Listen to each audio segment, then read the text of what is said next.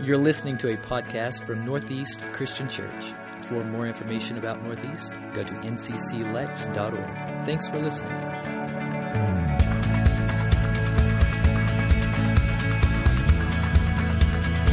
We are kicking off a brand new series, as the video shows, called Drift. And I'm glad that you're here for it. I hope you'll be part of this series the entire time as we talk about something I think that affects all of us, and that's the possibility of drifting in our relationship with God. In June of 2010, the Coast Guard actually rescued a 48-year-old man named Jerry Whipple, who they found adrift off the coast of Florida. Now, Jerry had been drinking quite significantly, and he passed out on a pool float near Bel Air Beach, and eventually drifted a mile off of shore out into the Gulf of Mexico. And fortunately for him, a passing boater noticed him out there and notified the Coast Guard, and they came by and rescued him. Coast Guard sailor told reporters this, and I quote, "He was sitting on a small pool raft, had no idea where he was, didn't know what time of day it was, how long he was out for, or even how far offshore he was. The winds were blowing him further out. Really, he is quite lucky he's still alive today." Now, some of that had to do with alcohol, but it is amazing how easily you can take a nap on a raft, and how far out you can drift from shore, and how that can happen so quickly and not even realize it. But the truth is that people drift every day, and they have no idea that it's happening. Imagine for a moment you're in a canoe and you're on a stream, you're rowing upstream against the current. But ahead of you, you see there's a place where the current is really calm. The water seems to be almost still, and so a few more pulls of your oars, and you find yourself right there in the midst of that calm water. Well, it's in this part of the stream that you feel that you're entitled to a time of rest. And so you pull your oars in, you put your feet over the edge of the canoe, and you just lean back. You just take a little nap. You have no worries at this moment in this experience. But while you sleep, something is happening that you weren't aware of. You didn't even notice it. And that's that your boat is drifting back in the direction that you came from. The stream, though calm and quiet, is still moving. The subtle change of speed, it doesn't bother you at all. It doesn't disturb your little nap time at all.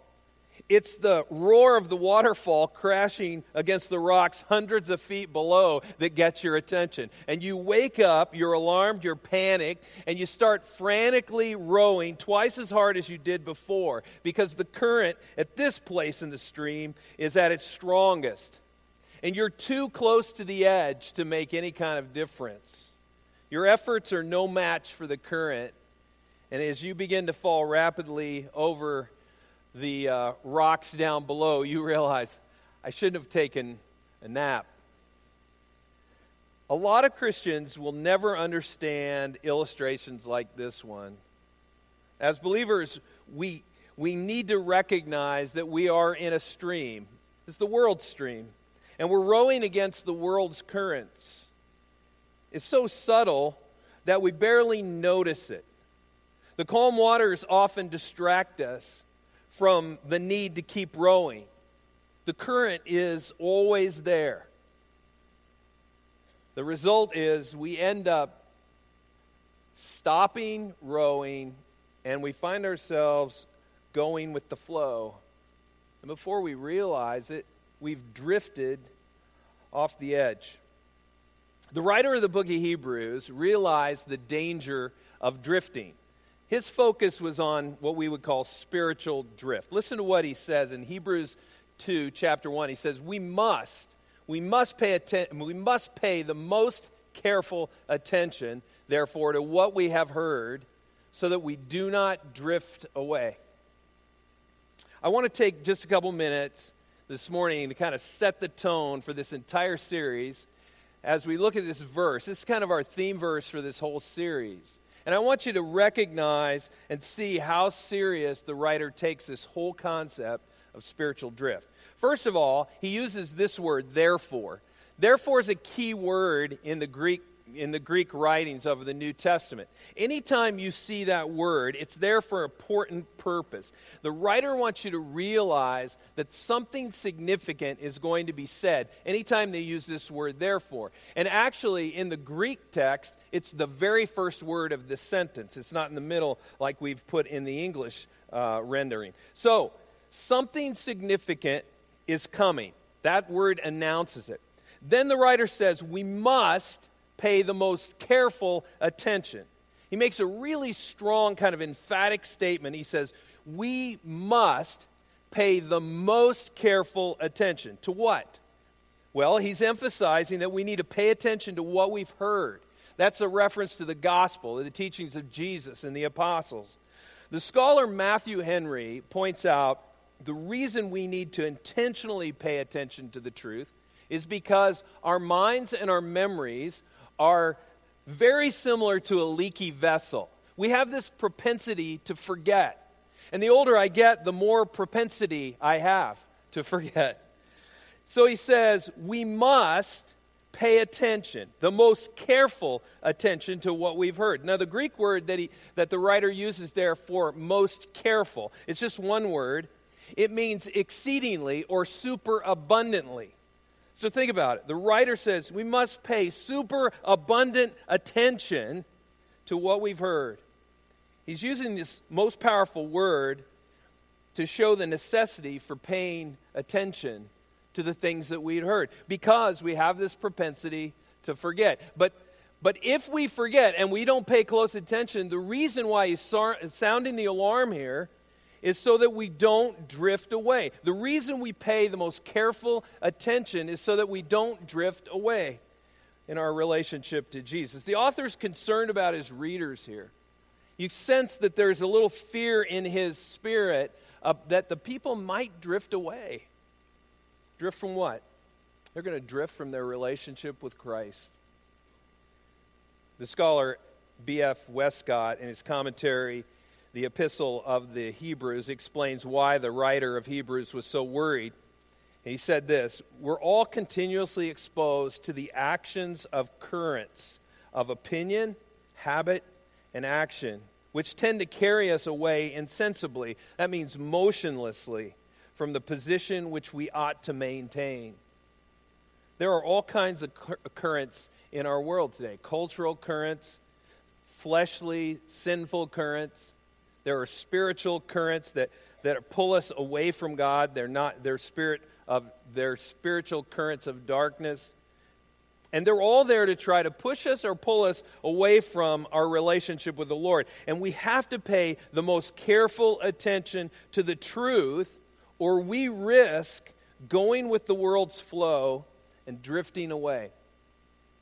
The Apostle Paul knew the dangers of spiritual drift and the catastrophic cost that came with it. He told Timothy, his protege, in 1 Timothy 1:19, cling to your faith in Christ. Keep your conscience clear. For some people have deliberately violated their consciences, and as a result, their faith has been shipwrecked. The cost of drift is extremely significant. It's incredibly high. Now, there are a lot of currents that will cause drift in our lives. And what I want to do in the next part of this message is take a look at a number of the most common currents. It's not an exhaustive list, but I can guarantee that probably more than half of these will resonate with most of you. The first of these currents that can cause spiritual drift is the out-of-control schedule. An out-of-control schedule. Listen to what Paul writes to the church in Ephesus, Ephesians 5:16. Making the most of your time because the days are evil. It's a little verse, making the most of your time because the days are evil. Making the most of your time. How are you doing with making the most of your time? How are you doing focusing on the things that are important? You see, one of Satan's greatest weapons against our generation seems to be his ability to make us busy. I'm convinced that if he can't tempt us to be sinful, he will convince us to be busy. And we're often sacrificing the best things in life by spending time doing things that are just pretty good. I mean, when you get busy, you can lose focus. And when you lose focus, it's much easier to neglect the things that are the most important. But if you desire to walk closely with God, you absolutely have to begin by taking a very close look at your calendar. It's likely that you're currently doing too much. It's common among people. I mean, I do this. I did this after the second service. Somebody said, "How are you doing? How's life?" And I said, "Busy." I did it twice, and I preached the sermon. We do it all the time, don't we? How's it going? "Oh, I'm really busy." Like it's a badge of honor. But we really are. We're probably too busy. And it's likely that your overly hectic schedule can be affecting your relationship with God. So here's what you need to do. You need to take out your smartphone and begin deleting the activities that you can that will allow you to focus quality time on your relationship with Jesus. As you reflect, you may be thinking, yeah, that's true for everybody else in here, but you got to understand, Monty, my schedule is full of appointments that I could never miss, okay? And I'm going to push back on that just a little bit, because I'm a firm believer that we will always make time for the things that are important to us, right? If your kid has a surgery, all of a sudden that meeting isn't as important, is it? Let me give you a better example than your kid having surgery. Yes, okay. Imagine that I came to you and I said, "I have something for you. I don't want anybody else to know, so listen very closely. I have 2 tickets to a UK Duke basketball game. You're going to sit right behind the bench. Coach is in the way occasionally, but it's great seats. Do you want those tickets?" Now, most of you, if you're a Kentucky fan, you'll go, "Yes, I will." Assuming that your husband lets you go to the game, right? Right. And here's how he'll go with you, is if you tell him that one of the tickets is his, right? But here's the caveat to the challenge. What if the night of the Duke-Kentucky game is the same day as your anniversary, and you had this big celebration planned, right? Still going to take the tickets? Darn right I am. That's right. I am. And we'll celebrate tomorrow night, the next night, right? Yeah, few of us would miss an opportunity like that. But what it tells us is that we're willing to adjust our schedules to accommodate for things that are important to us. And there's nothing more important than our relationship with Jesus. So figure out how to give him quality time in your schedule. The second second current that causes drift is misplaced affections. Misplaced affections. Listen to what we read in 1 John 2:15. "Do not love the world or anything in the world. If anyone loves the world, love for the Father is not in him." Be careful not to set your heart on things that really don't matter. I mean, in the grand scheme of things. Many people are lured away from their relationship with Jesus because they've fallen in love with things or activities that have no eternal value. Let me give you a couple examples. The first one is work. And this is probably the one that just speaks back to me, because I love what I do and I love spending time doing it. But it's not always the best use of my time. While work is a necessary part of a person's life, and we all have to have a job in order to survive, at least most of us do, it can become the main focus, and it can distract you from God, and it can cause you to lose your focus on other things that are far more important in this life than just your work. Now, some of you go, "Oh, okay, man, you went from preaching to meddling, okay? This is getting serious." Instead of looking to God for fulfillment, the workaholic will chase success and look to his career or her career for fulfillment. Work can cause spiritual drift. Never allow anything to be prioritized before Jesus. I'm not saying work's not important. I'm just saying that Jesus is more important. The second place where we misplace our affections is in the area of relationships. Relationships, particularly romantic ones, can cause spiritual drift as well. We get so caught up in our love or our lust for another person that we lose sight of our faith in Christ. I saw this happen real specifically in a ministry area that I led a number of years ago. There was this girl, this young woman, she was there every time we did something. Now, I was working with young adults, so we had a bunch of people, but she was always there. I mean, for Bible study, for worship times, for service projects, for social events, even mission trips. We did a bunch of mission trips. She went on probably 50% or more of them. She was always there. And then one day, it was just so obvious she wasn't there. It was almost as if she wasn't at anything, like she had died. She was gone. So her friends started reaching out to her and saying, hey, well, what's going on? And she said, well, I'm really busy, right? That's what we say, right? And they said, right, we're all busy. And they started to kind of investigate, and they found out she was dating this guy. And her whole world pivoted. It was all about him. And for the next 5 months, or maybe it was 6 months, we didn't see her. And then one day, all of a sudden, like somebody threw a switch, she was back. And they said, hey, it's good to see you back. And she was back at everything, just like she had never been gone. And one of her friends mentioned that that guy broke up with her. It can captivate us. It can take over. Don't ever allow anything to be prioritized above Jesus. Now, I'm not saying relationships aren't important, but your relationship with Jesus is going to be the most important. Okay, the third area where we misplace our affections is in the area of sports. Now, sports can be a thrilling activity for you or your kids to pursue, and some of us live vicariously through our kids' sporting, successes and all that. But here's the deal: if those sporting events, if a certain sport or a collection of sports begin to adversely affect the spiritual involvement and growth of you or your family, you need to pull the plug on it because it's not worth it. It's just not worth it. It's not. Coach Cravens is a great friend of mine, and he's an amazing guy. He's a man of deep faith, but he's also a runner, and every year he runs the Rocket City Marathon in Huntsville, Alabama. And as long as I've known him, he's run that same marathon every year, 26.2 miles. Last year, he finished third in his age group, 70 to 74 age group. Third, yeah. Now, he doesn't want me to tell you that there were only 4 people in the age group, but he's 70 years old and he's running 26.2 miles. I don't care if it takes him 3 days to do it. It's amazing, right? One of the main reasons Coach runs the Huntsville race every year is because of the time of year it is, but more importantly, because they run it on Saturday. Because as much as he has this deep passion, deep love for running, Coach has a deeper passion and love for Jesus. And he decided a long time ago that he'd only run races that were held on Saturdays. Never allow anything to be prioritized before Jesus. It's just not worth it. And sports can cause spiritual drift. Work, relationships, sports. Well, there's a third current that we see often in the culture that we live in that takes its toll on a lot of us in the area of spiritual drift, and that's discouragement and fear. I put these two together because they kind of seem linked in some ways.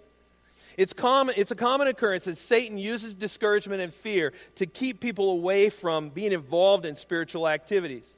It happens all the time. When the trials of life cause a person to become discouraged, he often begins focusing on the problems and takes his eyes off of Jesus. It's exactly like what Peter did when he walked on water. As long as he kept his eyes on Jesus, everything was cool. But the minute he looked at the waves around him, that's when he started to have problems. This life is rough, and it's going to batter us around at times. Always keep your eyes on Jesus. It is so important for you to know that when life's clouds grow dark and the trials grow fierce, that's the time to run to Jesus, not run away from him. Well, the fourth current that causes spiritual drift is abundance. Abundance. Listen to what Paul told Timothy. He said, "For the love of money is the root of all kinds of evil." Some people eager for money have wandered from the faith and pierced themselves with many griefs. People who've put confidence in finances and the abundance of their wealth have found themselves with many griefs, the Apostle Paul says. Many of us have become bloated with our own prosperity. We have everything that we need, and the truth is we have more than we need. I mean, if we're really honest, that's probably true about most of us. Some of us go so far as to make wealth kind of the focus. And in this world, many people use wealth as their God because they think that wealth will meet all of their needs. This has been a reoccurring theme throughout the Bible as well. You find this. People struggle, God blesses them, they prosper, and then all of a sudden you find them drifting. Kind of ironic, isn't it? Abundance often will lead people to choose other things than choosing to do spiritual activities. They will choose other things over worship because when you can afford it, why go to church if you can afford to go golfing or boating or camping or go to a sporting event in Cincinnati at the kickoff of this year's NFL season? Why would you do that? I mean, I got to speak truth to you all. I'm a Steelers fan. Why would you ever go to Cincinnati to watch anything unless it's the one game a year where Pittsburgh's there? I had one guy in the first service say, dude, I almost walked out about that point when you talked about the Bengals. I go, good, that's fine. I'm okay with that. We don't need your type here. Yeah. I'm kidding. We love all sinners. It's all good, okay? Here's the deal. Let me bring this back to seriousness. Jesus points out the real concern here. Listen to what he says to his disciples in Matthew 19:23. Truly I say to you, it is hard for a rich man to enter the kingdom of heaven. Why is that? It's because there's this temptation to put our confidence or his confidence in his wealth, and that will lead to spiritual drift. You will see a distance that will start to appear between you and God when you're trusting in your abundance. Number five, habitual sins. Now, habitual sin is a sin that you regularly commit. Not everybody has habitual sins, but a lot of people do. All sin influences us negatively, and it complicates our lives. But the habitual sin is the one that has tremendous control over the individual. Listen to what Hebrews 12:1 says. Therefore, since we are surrounded by such a great cloud of witnesses, let us throw off everything that hinders and the sin that so easily entangles, and let us run with perseverance the race marked out for us. Habitual sins are a hindrance. They are a tangling, if you will, to the one who is trying to run this spiritual race. Many people begin to drift away from God because they have sin in their lives, and this causes them to feel guilty. And when they show up at church, it's intensified. You're surrounded by all these spiritual people, right? And you're thinking, they all know I'm a sinner. You go, yeah, because everybody is a sinner. Read Romans. That tells you that. They feel reluctant to pray and read the Bible as well because they know that they have these issues in their lives that make them feel guilty, and so they don't do anything. And that's when drift can set in. Well, the sixth, and certainly not the last, there are many currents that cause spiritual drift. But for our purposes, the sixth one that we're going to look at is self. Self. Whenever you become more focused on yourself than on God, you separate yourself from Him, that's when drift will happen spiritually. When you're letting your ego and your personal appetites run the show, you're choosing your own understanding over God and His love for you, and that will lead to drift, almost always. When you have full faith and trust in God, then you'll know that this life is not all about you. But when you put yourself ahead of God, that's when you're going to see yourself starting to drift. When any of these signs appear, these currents that lead to spiritual drift, it's time to get the oars out and get back to the struggle against the current. Paul said this, fight the good fight of faith. There's a struggle here. He told Timothy, fight the good fight of faith. Take hold of the eternal life to which you were called. The main idea of Hebrews 2:1, and it's the theme verse for this entire series, is to consider that the unnoticed, gradual drifting away from one's relationship with the Lord is very possible unless we're attentive to that. This drift will happen when we're not paying close attention. Let me give you an example. This past Monday was Labor Day, and we were celebrating in our house my daughter and my son-in-law's birthdays. And so my wife had bought some steaks, and we were going to grill, so I was down there grilling. And I went down and preheated the grill, and then I went down and I threw a couple of the steaks that were really big, thick steaks very my son-in-law got this big ribeye, bone-in ribeye. Actually, I should have had it, but he got it because it was his birthday. But and I just want you to know that I'm gracious enough to allow him to have it. But I had steak envy the entire meal. But anyway, that's another sermon to talk about. But I was down there, and I moved the grill out of where we normally grill because it was in the sun. It was really hot. So I moved it over underneath the deck, and so it was shady there, but it was close to the garage. And so when I put the steaks on, all of a sudden, the smoke alarm in the garage went off. So I shut the garage door, and I went around, up the stairs, through the house, down the stairs, into the basement, into the garage to make the smoke alarm go off. And the minute I got into the garage, it went off. So I waited about 5 or 10 seconds just to make sure it didn't go back on, because that's what would happen. I would leave, and I'd be halfway back to the grill, and then it would go on again. So I waited, and it never went back on. So I'm walking back, and I go all that way back, and I walk out onto the deck, and I see black smoke is just pouring out of my grill. And I yell, "Fire!" To which my oldest daughter thought I was on fire, okay? So I run down there, and I shut the burners off, and it's underneath the deck. I think I'm going to burn the house down. It's right by my car. I think I'm going to burn my car. And I move it all, and I lift the lid, and sure enough, the steaks are on fire. I hope, hey, it's medium well. That's what you're getting today.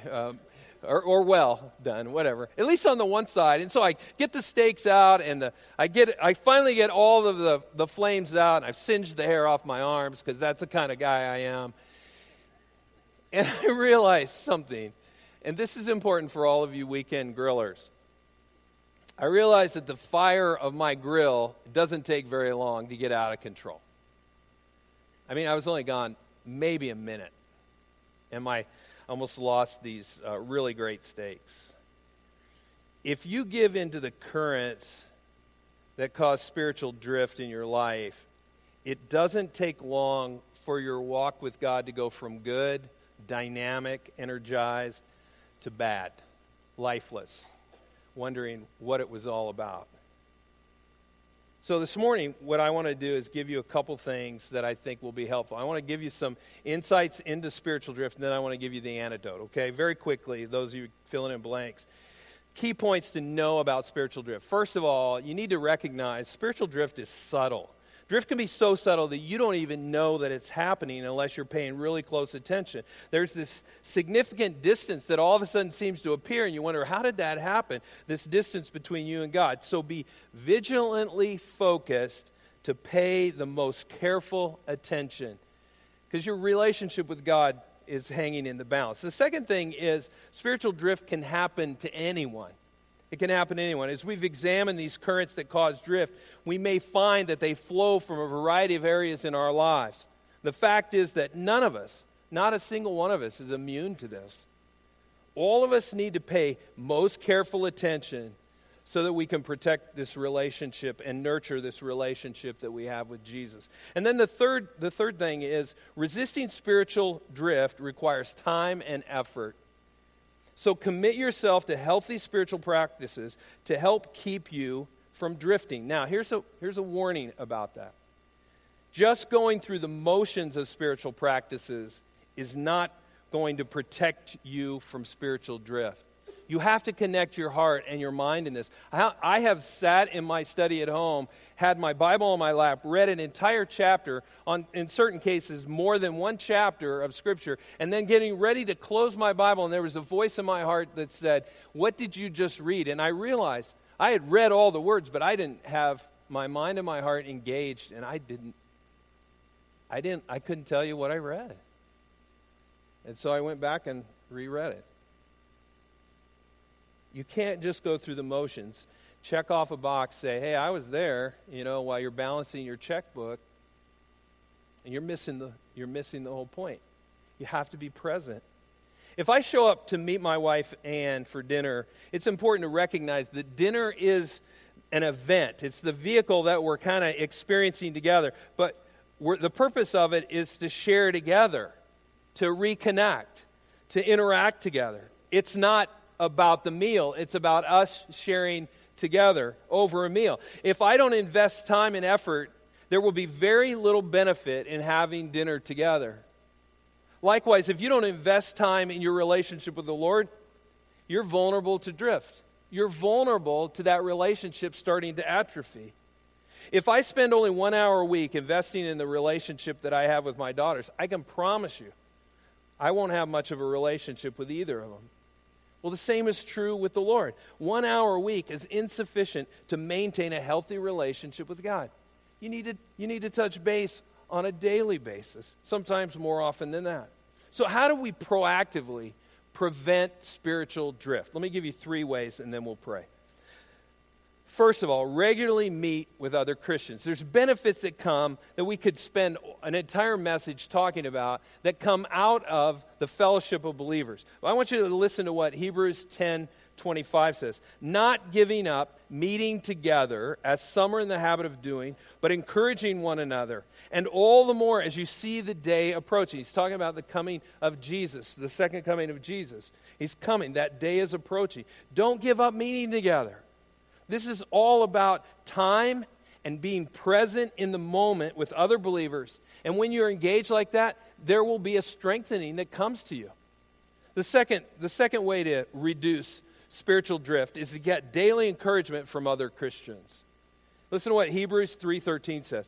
But encourage one another daily, as long as it is called today, so that none of you may be hardened by sin's deceitfulness. Me personally, I found that the easiest way to get encouragement is to give encouragement. People are drawn to people who will encourage them and lift them up and help them through the challenging parts of life. So make it a point to encourage people around you, in those Christians who are in your immediate circle, and then eventually they're going to pour back into you. They're going to encourage you.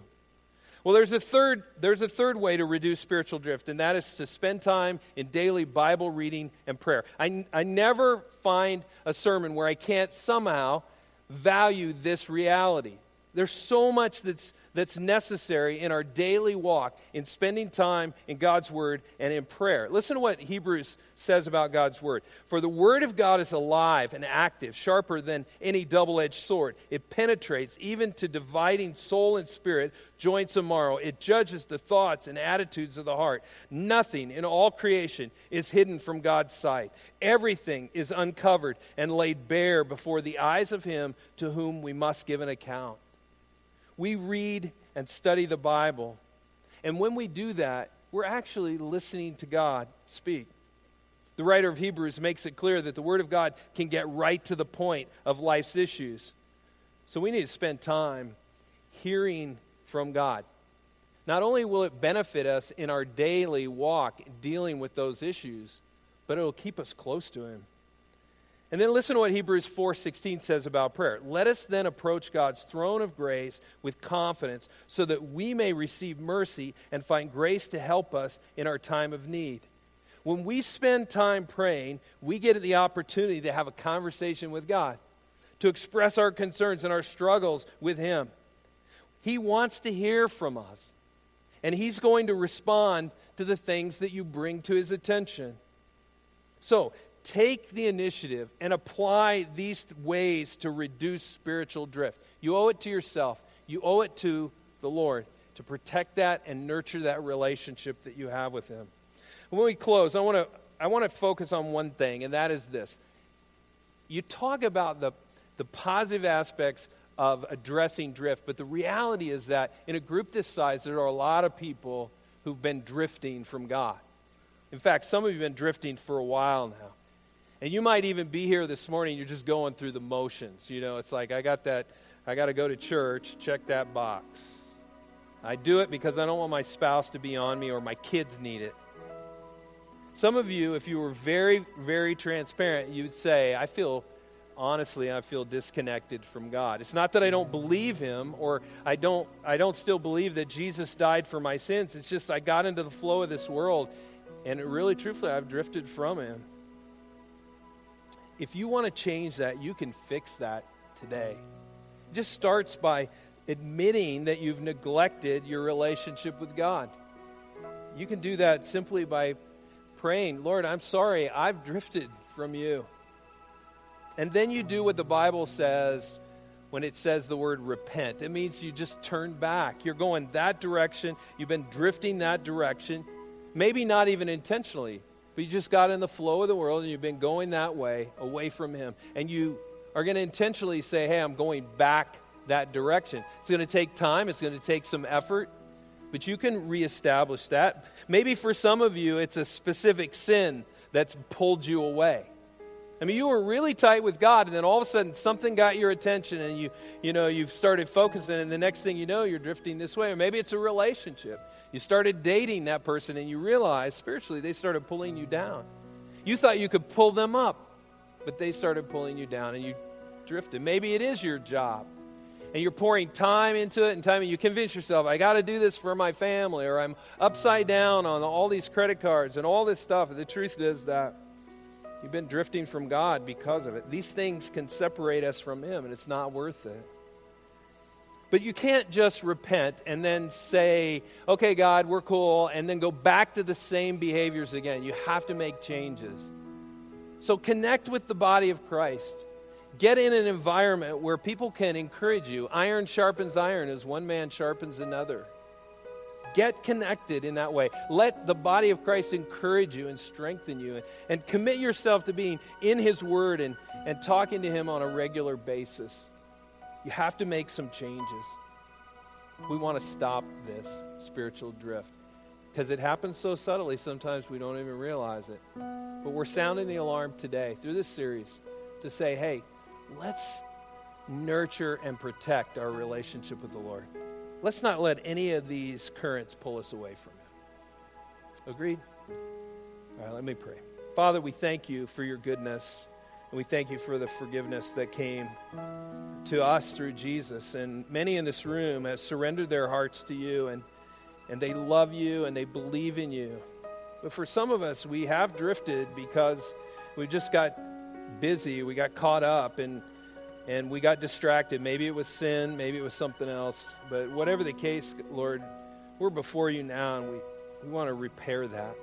We want to repent of that. Will you forgive us of that sin and that neglect and restore the damage that was committed by drifting from you? Lord, we want that passion again that we had when we first came to you. We want that fire in our hearts to burn white hot for you again. Will you do that and restore us and help us to make the changes necessary to feed this healthy relationship with you, to nurture it, strengthen it, and protect it. God, we love you. We praise you. We thank you for you being a God of second chances. Lord, we want to be all that we can be for you. We pray this in Jesus' name. Amen. We're gonna stand and sing in just a moment. I'm going to be right over here to your right, and I'd love to talk with you if you have a concern about this. You say, hey, I really just need somebody to pray for me, or maybe you've been drifting your whole life. You've never said yes to Jesus, and you've kind of just been bouncing around like, just bobbing along all the currents of life. And maybe you want to know that there's something else. There's a better way. I'd love to tell you what Jesus means to me, the difference he made in my life. So if you'd like to know that, I'm going to be down here. I'd love to talk to you about it. Let's stand together. Let's worship him. Praise him.